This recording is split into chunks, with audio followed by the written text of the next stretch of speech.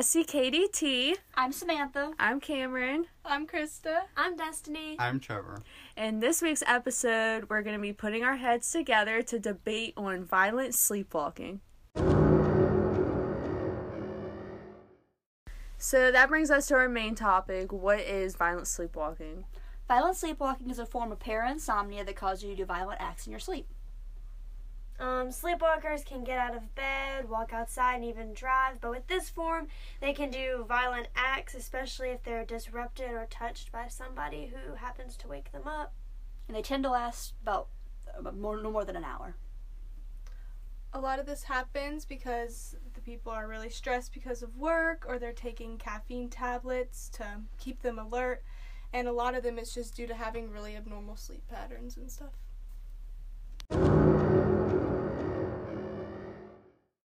So the most popular case of violent sleepwalking is Scott Fallotter's case. He murdered his wife, and he was said to have been sleepwalking.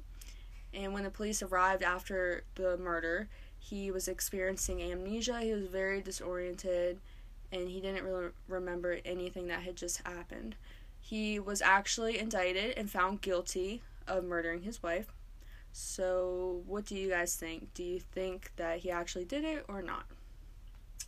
I think that he did do it.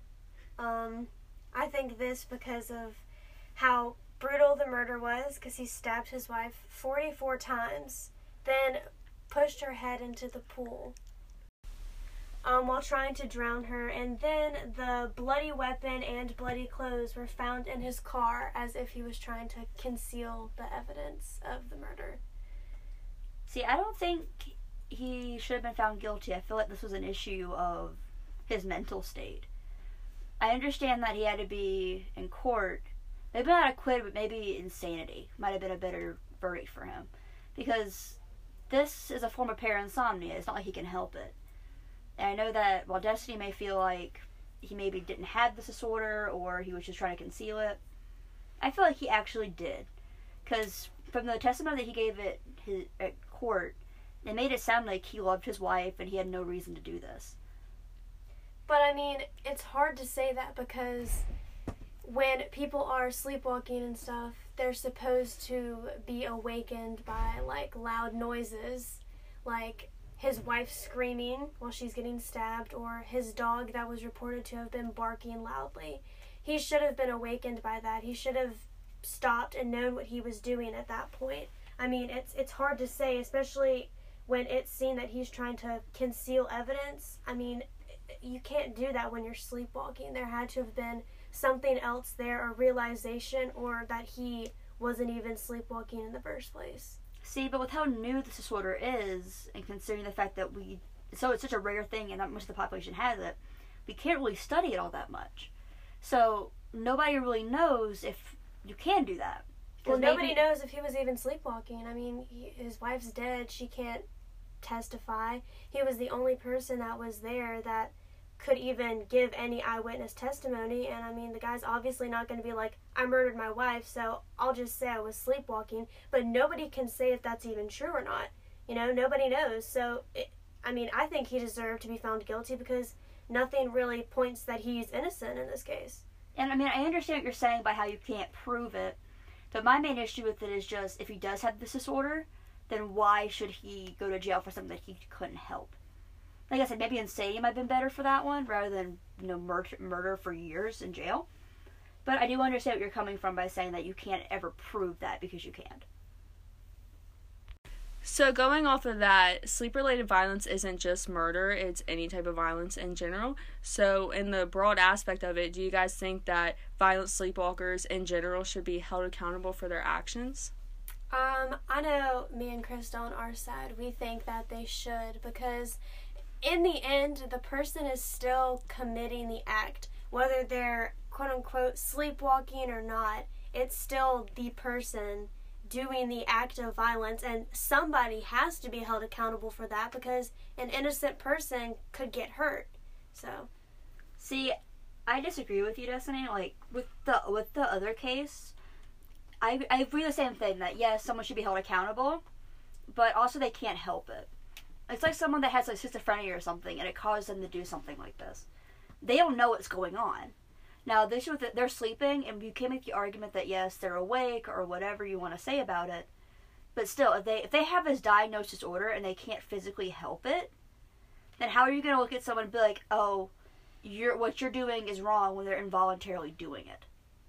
Yeah, I understand your side a little bit, but at the same time, they're committing these acts during the NREM sleep phase, which means that their brain is decreasing in its activity, so they are no longer able to control their actions, and the crimes that they commit are not voluntary things that they do.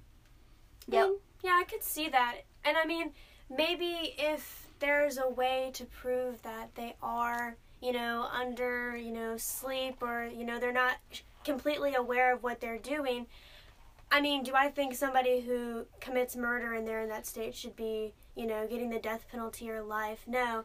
But maybe charged with something like manslaughter or something. Somehow they should be held accountable, but I could see where maybe having some leeway in, their sentencing or something like that could, give them a little leeway and, See, I just can't, if it was my situation, if it was me up there and this happened to me, I couldn't imagine sitting up there and being found guilty for something that I didn't even know that I was doing. And it's more than just murder, too. If I was up there, if, I accidentally, beat the crap out of somebody, I didn't know I was doing it. And you would feel so guilty as a person, and also you'd be up there so confused as to why you were there, because you have no recollection or memory of the event. And another point that I made is, not holding somebody accountable for something that they did, quote-unquote, while they were sleepwalking, and they don't have any recollection of it. It's kind of like saying that people who are under the influence of alcohol or drugs, and they can't remember what they did, it's like, well, should they not be held accountable for that? I mean, I'm not saying it's the same argument, but it's saying that, well, they don't remember what they did, or they may not have known they were doing it because their state of mind was altered, so they should have some leeway there too. It's just, the division in that, it's hard to grasp. See, but that's a really different situation, though, because you're doing that to yourself. If you're under the influence of drugs or alcohol, you put that situation on yourself. These people are born with this, and they can't not stop it. Okay, so the scariest part of all this, I think, is what kind of precedent it sets for other people who are being put on trial for murder, things like that. Are they going to use, oh, I was sleepwalking as an excuse, and then are they going to get away with something like that? I don't know. See, I understand what you're saying there, but also, with the 30 cases that have been done with this, no one's ever believed them. The jury's never believed them. So while you could set a precedent, I also feel like you can't.